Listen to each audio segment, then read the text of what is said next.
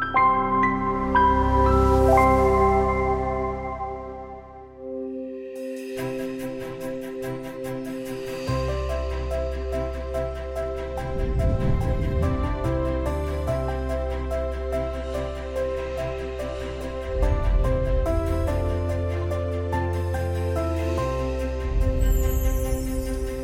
there, and welcome to Sabbath School Study Hour. I'm your host, Pastor Jeff Walper, the outreach pastor here at Granite Bay Hilltop Seventh-day Adventist Church. Today we're going to be studying a very important topic. It is Lesson 7 in our Sabbath School Quarterly, the unified body of Christ. But before we get into our study, I'd like to bring your attention to our free giveaway, Ultimate Deliverance. You can call in to 1-866-788-3966 or 866-STUDY-MORE and ask for offer 105. If you're in the United States, just text SH090 to 40544. If outside the United States in Canada, go to study.aftv.org/SH090. All right, let's go ahead and begin with the word of prayer. Father, we want to thank you for the Bible. We want to thank you that you are able to bring your church to unity. We know that the body functions better when it's in agreement, when it's working together. Lord, I pray that you would fill me, fill this church, fill your people with the Holy Spirit, that we would be unified and we could hasten your return by giving the gospel herald that one last great demonstration of your character. Please, Lord, to that end, bless this study. In Jesus' name, amen. All right, let's go ahead and get into our study. Again, this is lesson number 7 in your Sabbath School Quarterly, and you'll want to turn in your Bibles to Ephesians chapter 4. Ephesians chapter 4. This is Paul's exhortation about how important it is to have the body of Christ be unified. And so we're going to look at the memory verse here. This is on Sabbath afternoon's lesson. In Ephesians 4, verse 11 and 12, Paul writes, "And he, being Jesus, he gave some apostles, and some prophets, some evangelists, and some pastors and teachers." Verse 12, "For the perfecting of the saints, for the work of the ministry, for the edifying of the body of Christ." So note here, the church is to function as the unified body of Jesus Christ. God equips every member of the church with a spiritual gift, or more than one, that they may serve in the gospel ministry. You know, we're told that everyone who is born again enters into the kingdom of God as a missionary. And we're told in another place that the laity are going to finish the work. So if there is anything that we need to get across to our members, is to find your place in ministry prayerfully, because you have a function in the body of Christ. So we need all hands on deck. So God equips every member of the church with a spiritual gift, or more than one, that they may serve in the gospel ministry, be a part of the body. Some are to serve as apostles. That means one who is sent. Some as prophets, some as evangelists, some as pastors, and some as teachers, for the perfecting of the saints, for the work of ministry, and for the work of edifying the body of Christ, or the church. This word edifying also means to instruct in a way that improves the mind or the character. So we all need edifying by the body of Christ, by the Word of God. We're going to go ahead and do something that you will be tempted to zone out on me, but we're going to read some sections of Scripture here in Ephesians 4, starting with verse 1. Paul says, "I therefore, the prisoner of the Lord." Remember, Paul is in prison right now, as he writes to the church at Ephesus, but he calls himself a prisoner of the Lord. He says, I beseech you that you walk worthy of the vocation wherewith you were called. Verse 2, with all lowliness and meekness, with long suffering, forbearing one another in love, endeavoring to keep the unity of the Spirit in the bond of peace. There is not two bodies, but one body, one Spirit, even as you are called in hope, in one hope of your calling.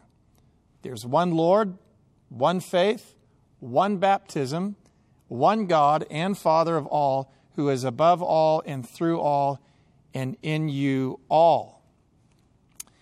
I'd like to draw your attention to Sunday's study. In Sunday's study, entitled The Unified Body of Christ, the question is asked, how does Paul encourage believers to nurture the unity of the church?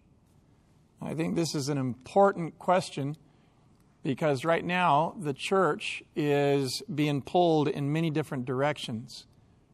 And unfortunately, we do not always see unity in the body of Christ anymore. In fact, you can go to one church on one part of town and then go to another church on another side of town, and you would never know that they were teaching the same from the same Bible. And so we need to encourage unity in the church. Unity not based on compromise, but unity based on the Word of God. In chapter 1 and chapter 2, Paul expounded to us the truth as it is in Jesus, the means of our salvation. And then in chapter 3, he described for us the unconditional love of God for the sinner in order to save us from our sin. This is the foundation of our salvation. And so, again, the question, how does Paul encourage believers to nurture the unity of the church? We're going to continue on with a few more comments. Having clearly expounded the gospel to the believers in Ephesus, Paul now turns, as he normally does at the end of all of his epistles, to Christian living. The remainder of this epistle, chapters 4, 5, and 6, Paul will be dealing with how the gospel transforms our life and how Christians should live now that we are justified by faith in Jesus Christ. And how should we live and how should we walk? How should we relate to each other? Starting with the church, starting with other relationships, and then ending with our relationship with our spouse at home. And so again, for the third time, how does Paul encourage believers to nurture the unity of the church? So I think we have that question lodged in our minds now. Here's the answer. In Ephesians 4, 1 through 6, Paul says in verse 2, with all lowliness and meekness. Let me ask you, is it natural for you to be meek and lowly in heart? If you're like me and honest with yourself, we know that being meek and lowly is sometimes not our first reaction. One of my favorite quotes in The Desire of Ages is found on page 661, where inspiration tells us that those who keep Calvary fresh in mind, pride and self-worship will not flourish in them. And so Paul is saying the way we can encourage believers to dwell together in unity in the church, first and foremost, with all lowliness and meekness, then with all long-suffering, then forbearing one another in love. Endeavor to keep the unity of the Spirit in the bond of peace. So there's quite a few quite a few exhortations here on how the church can maintain unity. It's with all lowliness and meekness. Now let me ask you, if you are not studying your Bible, if you are not praying, if you are not keeping Calvary fresh in mind, will you be a humble and God-worshiping Christian? I'll answer that for you. No, you won't. If you do not have a devotional life, if you do not have a prayer life, if you are not studying the gospel on a regular basis, you will be, according to Desire of Ages 661, you will be proud and you will be self-worshiping. We see this in the early church, even before Christ was crucified, that the 12 disciples were there in the upper room in Matthew 26 or thereabouts, even before Gethsemane, and they're all arguing about who is going to be in first place. And this is anything but a posture of lowliness and meekness. This is actually a spirit of competition. And this is why counsel warns us that competitive sports tears down the character, because you just cannot turn it off. You know, Moses lived 40 years in Egypt, and he couldn't just turn it off. He had to go watch sheep in Midian for 40 years to unlearn so much that he had picked up in Egypt. And so you got to be careful what you imbibe, what you take in, because nothing, as you know, in this life is neutral. Everything is either trending you and I closer to the Lord or further away from Him. Jesus speaks of it in this wise. He says that those who do not gather with me scatter. I know that sounds very black and white, and a lot of times we try to make things so sophisticated. And I remember one of my first jobs in corporate America, I was told that I'm too much of a black and white thinker, that I need to welcome myself to the world of gray. And I said, well, I don't know that I agree with that. There's the right hand and there's the left hand. There's right and there's wrong. And I think I would just soon let the Bible lead me to lay hold of heaven and reject hell, to hold on to Christ and reject the enemy. And so one of the ways that we can encourage believers to dwell in unity in the church is to have a devotional life. A devotional life where they're studying the life of Jesus, where they're learning of the lowliness and meekness of Jesus.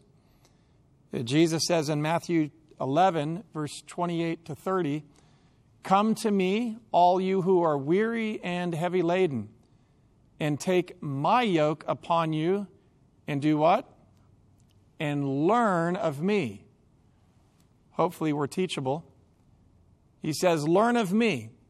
I am meek and lowly in heart, and you will find rest for your souls. For my yoke is easy, and my burden, it's light." I love this idea that Jesus' yoke is light. It reminds me of Isaiah 9:6, where we are told that the government will be built on His shoulders, on Jesus. I'm glad that Jesus' shoulders are strong enough to carry humanity, to carry the burden of sin, to carry you. It's good news. If you find yourself weary and heavy laden, it could be that you are trying to live a life of self-sufficiency. And I would encourage you, friend, run to Jesus, yoke up with His yoke, and learn of His meekness and lowliness. I just want to pause here for a moment and consider something. Jesus was here for 33 years on earth. And every time you read through the Gospels, Matthew, Mark, Luke, and John, you oftentimes find Jesus getting away so He could spend time with the Father and pray. In fact, when He's choosing His 12 disciples, He spends the whole night in prayer the night before so He can have wisdom from on high.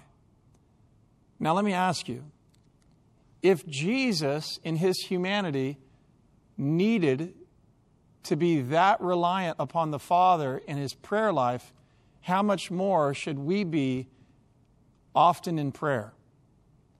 You know, when we live a life of prayerlessness and carelessness, we basically are professing that we don't need God as much as Jesus did when he was on earth.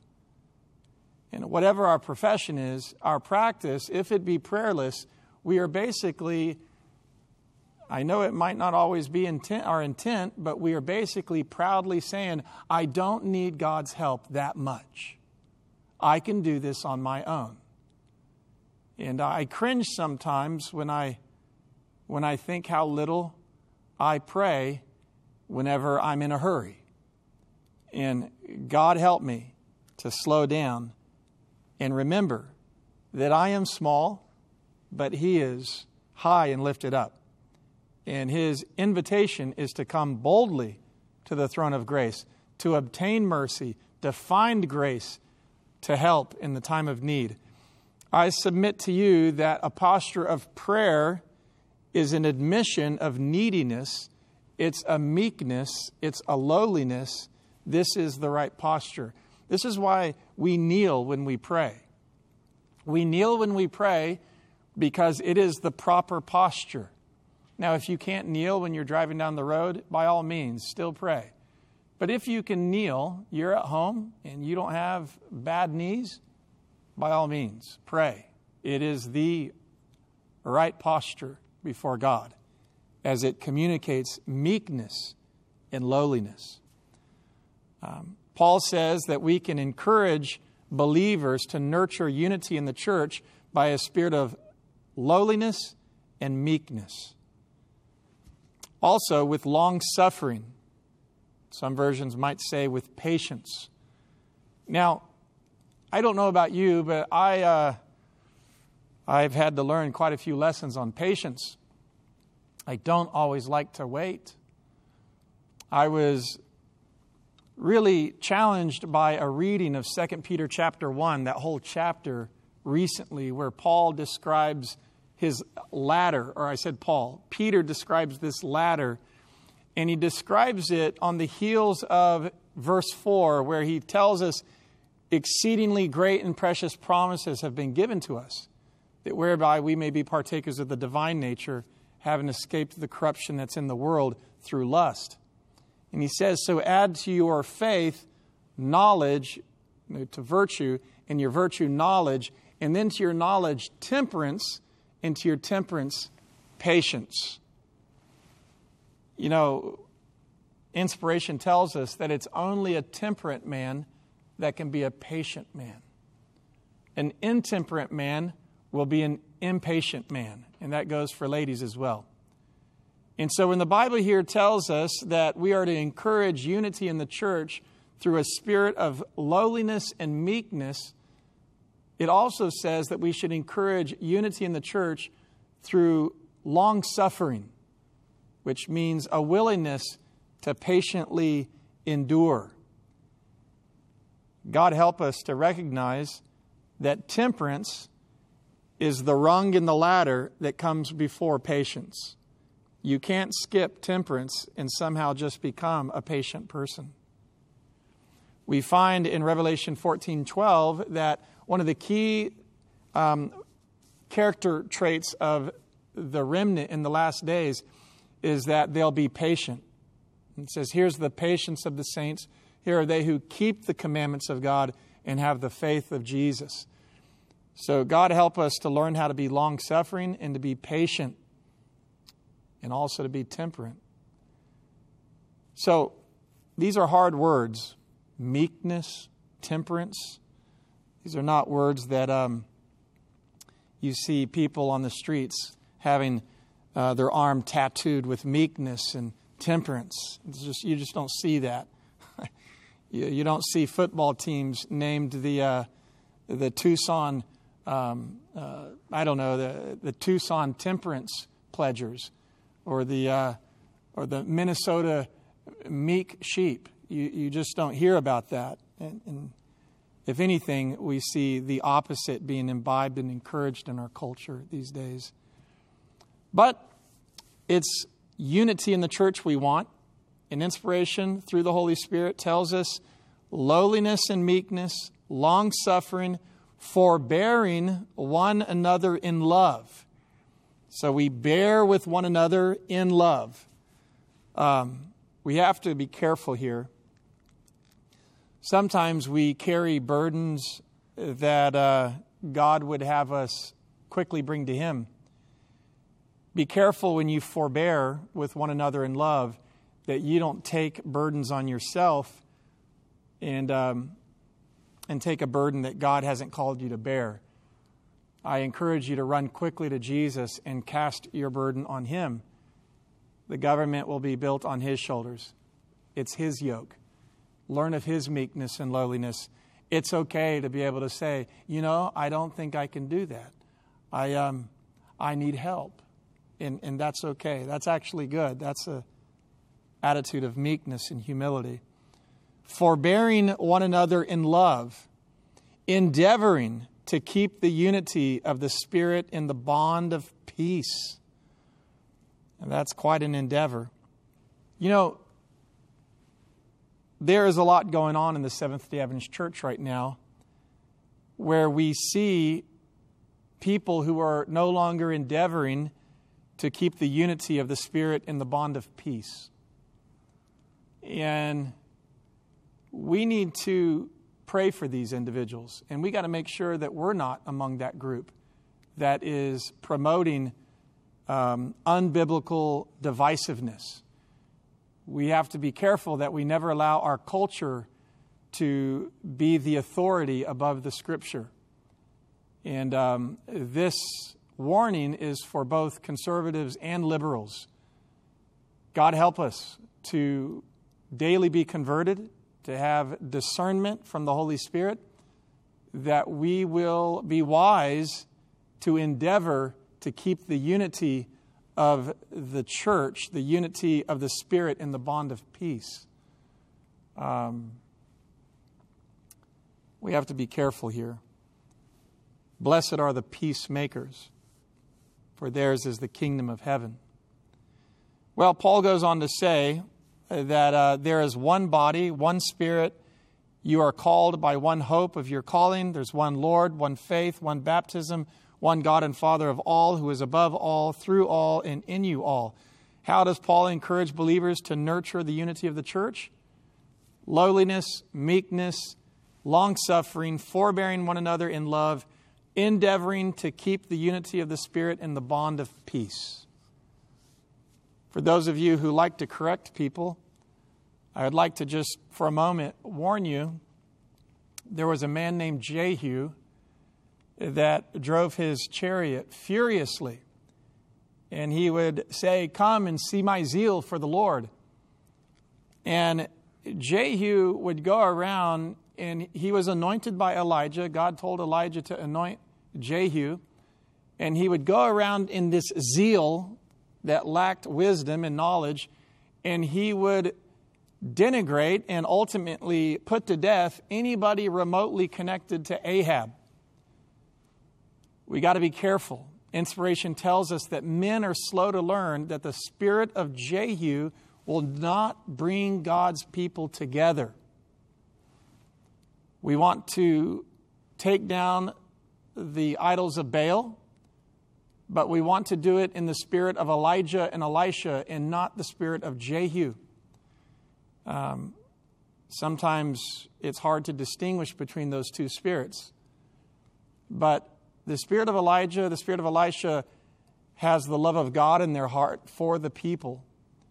And it tries to bear long and pull the church together. Whereas Jehu kind of developed this bloodthirst where he enjoyed being right, and he enjoyed almost in a self-righteousness to correct others and vilify anyone who might be somehow shoestring relatives or associates of Ahab. We need to be careful with this. God's not calling us to be Jehus. He's calling us to be Elijahs and Elishas. So God help us to pull the church together upon the Word of God as much as possible to endeavor to keep the unity of the Spirit and the bond of peace. All right, so let's go to Monday's lesson. Monday's lesson is entitled, Together as One in One. Together as One in One. The primary contributor asks the question at the beginning of Monday's lesson, what 7 ones does Paul cite in support of his theme of the unity of the church? Now, we've already looked at this, but we're going to look at it again. So what are these 7 ones, if you will, that Paul cites? What point is he seeking to make with this list? I've read this a few times, but we're going to read it again, as repetition is the mother of all education, we're told. So verse 4, Ephesians 4, verse 4, there is one body, one Spirit, even as you are called in one hope of your calling. There's one Lord, one faith, one baptism, one God and Father of all, who is above all, through all, and in you all. So as we get closer to Jesus, we get closer to each other. You know, it's a lot like a spoke on a bicycle wheel. If you're far out at a distance from Jesus, then you're going to have space between you and other church members, between you and your spouse, between you and your family members. But if you come together and you let Jesus be the center of your marriage, the center of your church, the center of your group, then you will get closer together.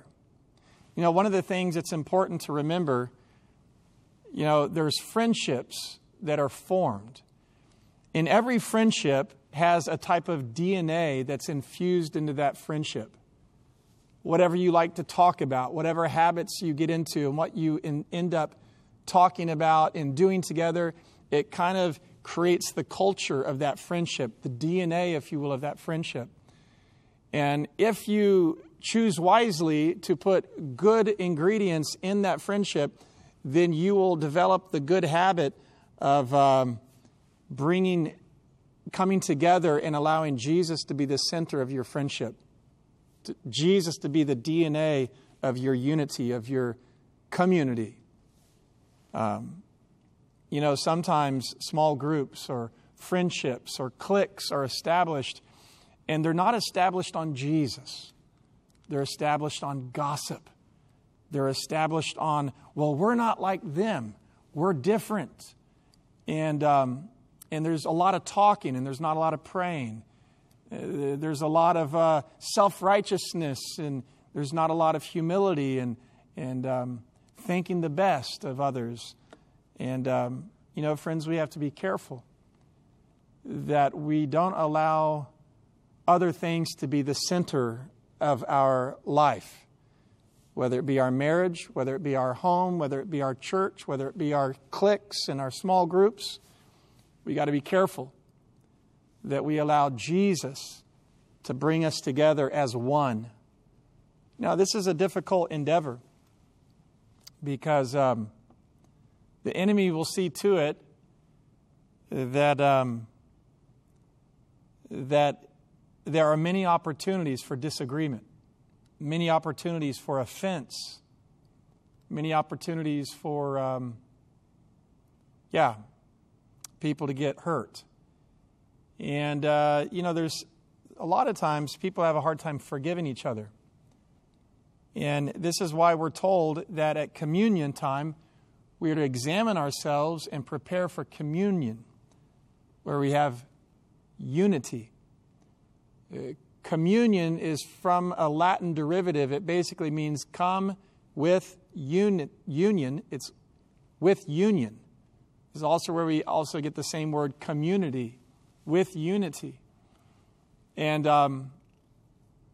you know, Paul warns in 1 Corinthians 11, thereabouts 23 through 28, that as often as we eat the bread and drink the cup, we do show the Lord's death until He comes.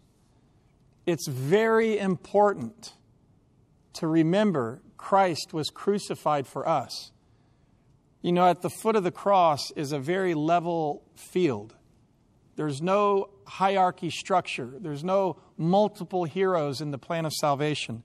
There's just one hero, and it's not us. The hero's name is Jesus.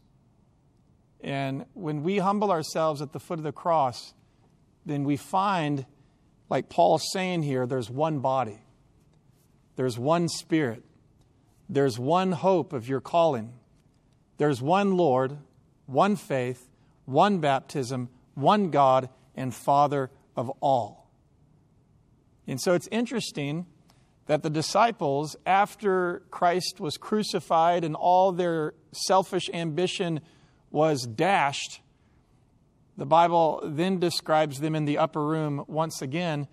And instead of fighting in a competitive spirit over who was number one, who is going to be posturing appropriately on the right hand and the left hand, we find them of perfect unity and one accord in Acts chapter 2. They have all things in common. They're sharing everything. Here, you can have some of my food. Here, you need some money. Here, you can have my tunic. Here, you can have what I have extra. You can have it. You know, when you have Christ and Him crucified, and you are crucified with Christ, and you are converted, we transition from a philosophy of scarcity to a philosophy of abundance. And when we have Christ, we have enough. And we don't have to vie for position. We can be contented with whatever lowly position. And this type of meekness and humility brings us together in oneness, in the spirit of unity, not on compromise, but on the power of the gospel, on the power of God's written word. This is how we are transformed, by the renewing of our mind, by the change of our heart. And this is what God is wanting to accomplish in His church. In fact, the Bible says that God's church is going to give a final demonstration of the character of God.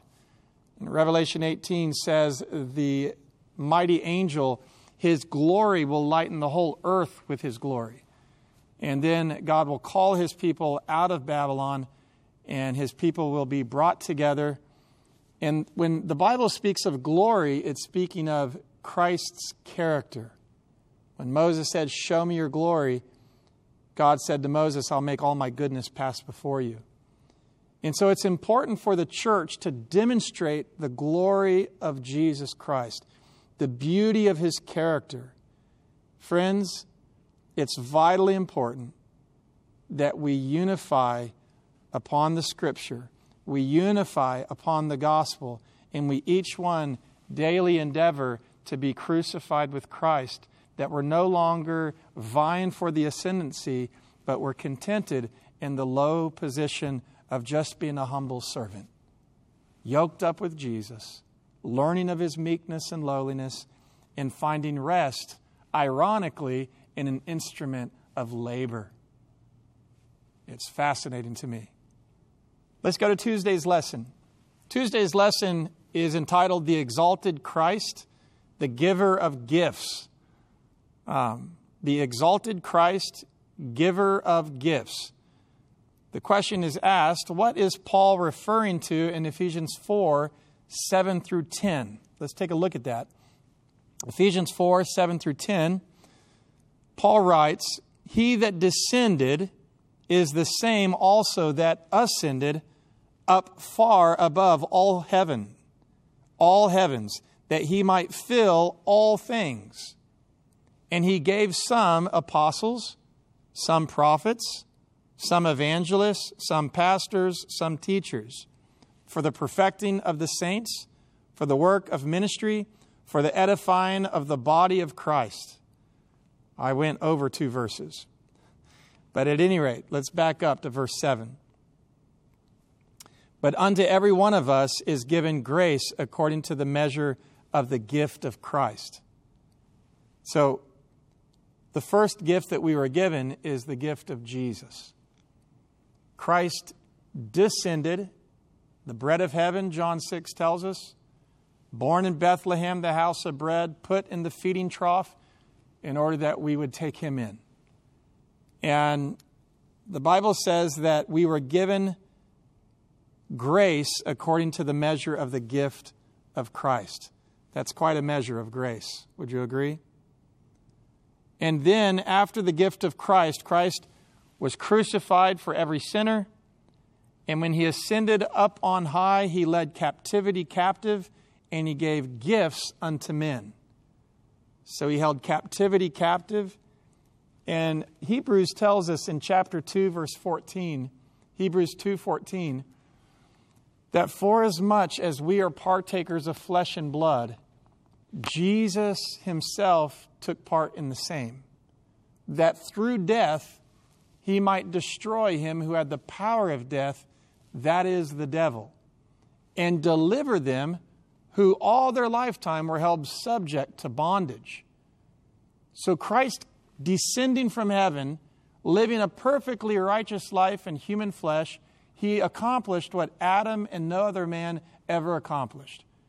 He accomplished perfect obedience to the law of God, perfect righteousness in human flesh, and then he died on the cross in our place. Hallelujah. And I love what Paul says here. He says in verse 8, wherefore he says, when he ascended up on high, he led captivity captive. I love that play on words. You know, the devil wants to captivate us in sin. In fact, Isaiah 14 verse 17 says that one day we will narrowly look upon Satan. Not that that's something we look forward to, but one day we will narrowly look upon him and say, is this the man?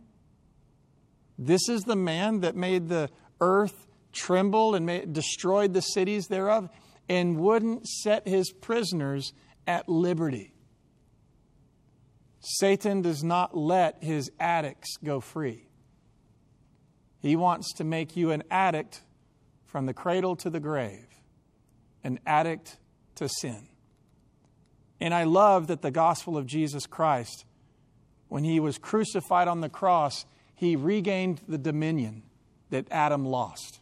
He took the curse, the crown of thorns, on himself, and he led captivity captive. I love that play on words that Paul uses. When he ascended up on high, he led captivity captive. Beautiful. And then he gave gifts unto men. The Bible says he goes up to heaven. He tells his disciples in Acts 1, wait here in Jerusalem until you receive the outpouring of the Holy Spirit, and then you shall have power, dunamis, where you can be my martyrs, my witnesses in Judea and Samaria and the uttermost parts of the earth. And then he goes to heaven. The angels tell him, why do you stand gazing up into heaven? This same Jesus who went up into heaven shall so come in like manner. And so they went and they prayed for 10 days. And on the 50th day after Passover, Jesus gave the gift of the Holy Spirit. His sacrifice was accepted before the Father. Jesus is now the representative of the human race before the Father. The covenant between God and man can't be broken because Jesus established the everlasting covenant in his own blood. And now he represents us. He ever lives to intercede in our behalf. Hallelujah. And I love this verse 8. When he ascended up on high, he led captivity captive, and he gave gifts unto men.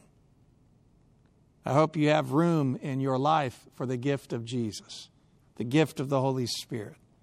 And if you don't have room, if you're hoarding, get rid of stuff. Open the door. Let him come in. He's got a lot he wants to give you. Hallelujah. Verse 9, now he that ascended, was it not him that first descended into the lower parts of the earth? Yes, that's right. He that descended is also the same that ascended up above all heavens, that he might fill all things. So what is Paul referring to here in these 4 verses of 7, 8, 9, and 10? Paul is talking about the outpouring of the Holy Spirit and the diversity of spiritual gifts that God gives to the church. God gives gifts to the individual Christian, and He gives gifts to the church. You know, all I can say is never say never. You know, I am a little bit leery of spiritual gifts assessment tests because as a pastor over the last 17 years, I've used them, and I've found that, you know, you can have an atheist take a spiritual gift assessment test and it'll come back and say that they have the gift of knowledge. And I'm like, you know, I don't agree with that. You don't have the gift of knowledge if you don't believe in Jesus. And so sometimes these spiritual gifts inventory tests can be nothing other than some sort of psychological determinism, some sort of self-actualization. Now, I suggest to you that the best way to learn what your spiritual gift is to pray and to ask the Lord to show you where He's calling you to serve. And never say never. Because remember, Paul knew everything about Judaism, and God called him to go and work with the Gentiles. And so the Lord will let you know as you serve Him what your spiritual gift is. It'll be confirmed. You'll have multiple witnesses come to you and confirm that. He gets all the glory. But just be careful that you don't try to determine what your spiritual gift is. We don't use the Holy Spirit. The Holy Spirit guides us. Okay, so let's not get it twisted. And just be a humble, meek recipient of God's gifts. Don't tell God how to gift you. That's a little bit a twisted modern day entitlement. So be careful about that. At any rate, let's go to Wednesday's. No. Tuesday's lesson, there's a quote from the Spirit of Prophecy from 158, "You shall receive power." Inspiration tells us Christ ascended on high, leading captivity captive, and He gave gifts unto men. When after Christ's ascension, the Spirit came down as promised, like a rushing mighty wind, filling the whole place where the disciples were assembled. And what was the effect? Thousands were converted in a day. I would say that is effective church growth. Without all the gymnastics of game playing. It's just a bunch of humble people converted by the gospel, unifying themselves, praying together, and God honors that posture, fills them with the early rain, and then thousands are converted in a day. You think God could do the same today? I think He could. I think He will. The question is, are we ready to receive the Holy Spirit?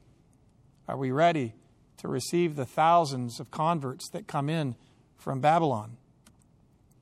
Wednesday's lesson, gifts of the exalted Jesus. Again, following this motif of gifts, the primary contributor says, drawing on Psalm 68:18, Paul has just described the risen, exalted, conquering Jesus as giving gifts to His children or His people from on high.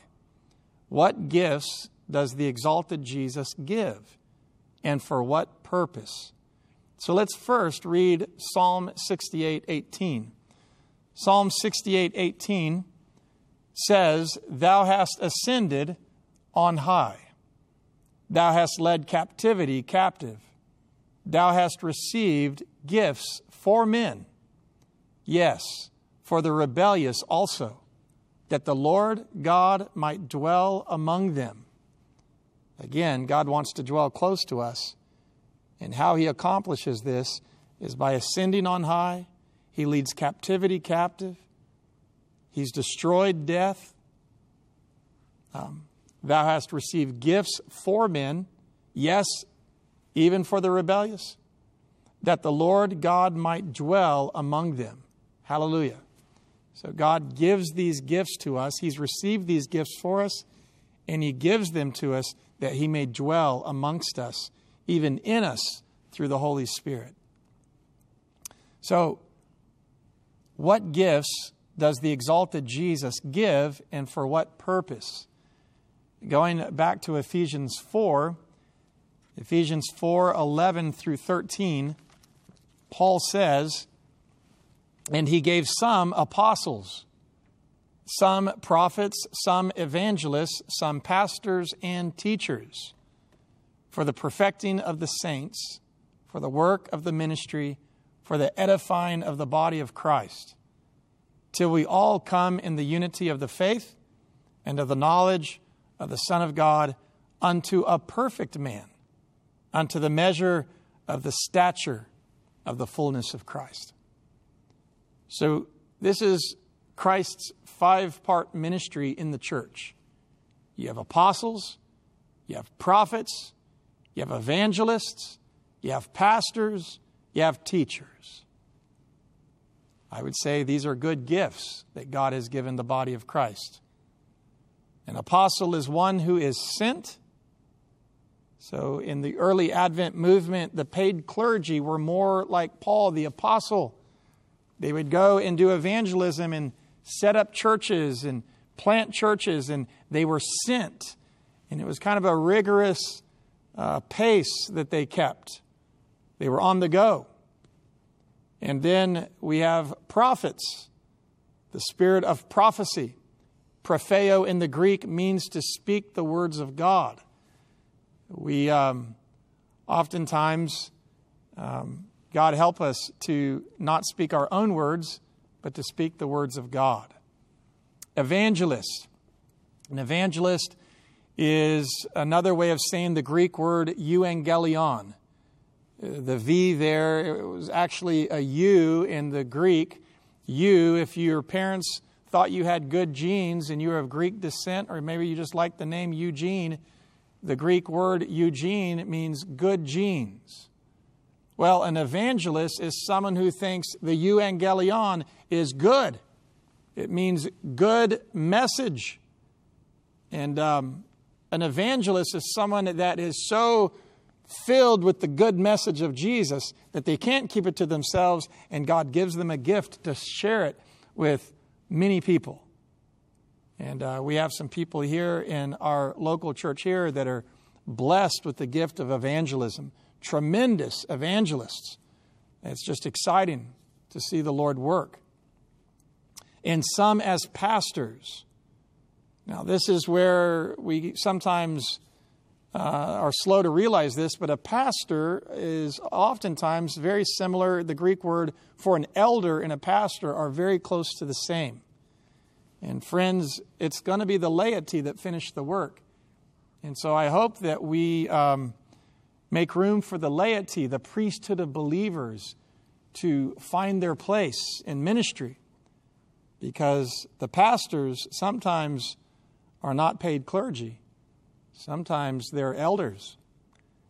So all of these gifts given by the exalted Jesus are for the purpose of perfecting the saints, their character, our character, for the work of ministry, and for the edifying of the body of Christ, the church, till we all come to the unity of the faith. Are we there yet? No, we're not. But by God's grace, we're on the move there. Till we all come in the unity of the faith and of the knowledge of the Son of God unto a perfect man. We're going to be talking about Jesus Christ and His righteousness. That's going to be the all-consuming subject, we're told, of the redeemed as we approach the end. Until we come to the knowledge of the Son of God unto the perfect man, unto the measure of the stature of the fullness of Christ. Hallelujah. All right. Thursday's lesson, growing up into Christ. Growing up into Christ. The question is asked, what danger threatens the Christ-like maturity of the church? What danger threatens the Christ-like maturity of the church? We're going to go to Ephesians chapter 4. Ephesians chapter 4, verse 14. Again, the question is, what danger threatens the Christ-like maturity of the church? I'm not really sure what the primary contributor means by maturity, but let's get into it. Verse 14. That we henceforth be no more children, tossed to and fro, and carried about with every wind of doctrine, by the sleight of men and cunning craftiness, whereby they lie in wait to deceive. So, what danger threatens the Christ-like maturity of the church? God help us to not be like spiritual children. Yes, we need to drink milk at certain stages of our development, but then we need to graduate and we need to start chewing our food and taking it in. And Paul is warning the church, don't be like children, tossed to and fro, carried around by winds of doctrine. Oh, the 25-20, I think I'm going to run after that. I think I'm not sure that there's a Holy Spirit. This is nonsense, friends. We cannot be carried around by these winds of doctrine. This is tossing the church to and fro. And Paul is warning that we should not be like children, carried around by every wind of doctrine, by the sleight of men and the cunning craftiness, whereby they lie in wait to deceive. You know, friends, if people are leading others to themselves, be very careful. If people are leading people to Jesus, to the Word of God, okay, now that is a safeguard. But be very careful when you find people that don't use Scripture, or maybe they twist Scripture, and then they lead people astray into strange, private interpretations. Be very careful that you are not led astray, tossed to and fro, carried around by these winds of doctrine, by the sleight of men, the cunning craftiness, whereby they lie in wait to deceive. Paul's pretty straight on that. Last day, Friday, I'm just going to end with one discussion question. We're given multiple lists of these spiritual gifts in the Bible. Ephesians 4, 1 Corinthians 12, Romans 12, and 1 Peter 4. Just an interesting aside, there's only one gift that's mentioned in all four lists. It's not the gift of tongues. It's the spirit of prophecy, the gift of prophecy. Something to consider. So let's take a look. And I'll leave this to you to discuss among yourselves, or maybe meditate on between you and the Lord and Scripture. But what differences and similarities do we observe in these lists of the Holy Spirit's gifts, the spiritual gifts? We find in Ephesians 4:11, we've read this already, there are some given as apostles, prophets, evangelists, pastors, and teachers. 1 Corinthians 12 gives us another list. There are diversities of gifts, but the same Spirit. Differences of administrations, but the same Lord. Diversities of operations, but it is the same God that works in all. For one is given by the Spirit the word of wisdom, the other the word of knowledge by the same Spirit, to another faith by the same Spirit, to another the gifts of healing by the same Spirit, to another the working of miracles, and to another prophecy, to another discerning of spirits, to another diverse kinds of tongues, and to another the interpretation of tongues. Verse 11. But all these work that one and the selfsame Spirit, dividing to every man severally as he will. Now you are the body of Christ, and members in particular. And God has set some in the church, first apostles, second prophets, thirdly teachers, after that miracles, gifts of healings, helps, governments, diversities of tongues. Are all apostles? Are all prophets? Are all teachers? Are all workers of miracles? have all the gifts of healing, do all speak with tongues, do all interpret. And so I'm going to encourage you to go through and read these lists and compare Ephesians 4, 1 Corinthians 12, Romans 12, 1 Peter 4, 10 and 11. And remember, friend, God is working through these spiritual gifts, through you, to bring the church together in unity. Will you be a worker of peacemaking? Will you bring God's people together on a thus saith the Lord? If you will, God will work through you mightily to bring people to Jesus. May God bless you in this most important effort that the church needs. Let's pray. Father, we thank you for the unity that you long to bring to the church. Not some sort of unity on a false ecumenical movement, but a unity based on Scripture. A unity where God's people are crucified with Christ. They follow the Lamb whithersoever He goes, even into the most holy place. And they're unified as they're filled with the Holy Spirit. And you write the law in their hearts and in their minds. And you fill them with the faith of Jesus. May we each one be among that number that are not pulling apart from Christ, but are pressing in together to Christ in Him crucified. To that end, help us, we pray. In Jesus' name, amen. God bless you, friends. Don't forget to request today's life-changing free resource. Not only can you receive this free gift in the mail, you can download a digital copy straight to your computer or mobile device. To get your digital copy of today's free gift, simply text the keyword on your screen to 40544 or visit the web address shown on your screen. And be sure to select the digital download option on the request page.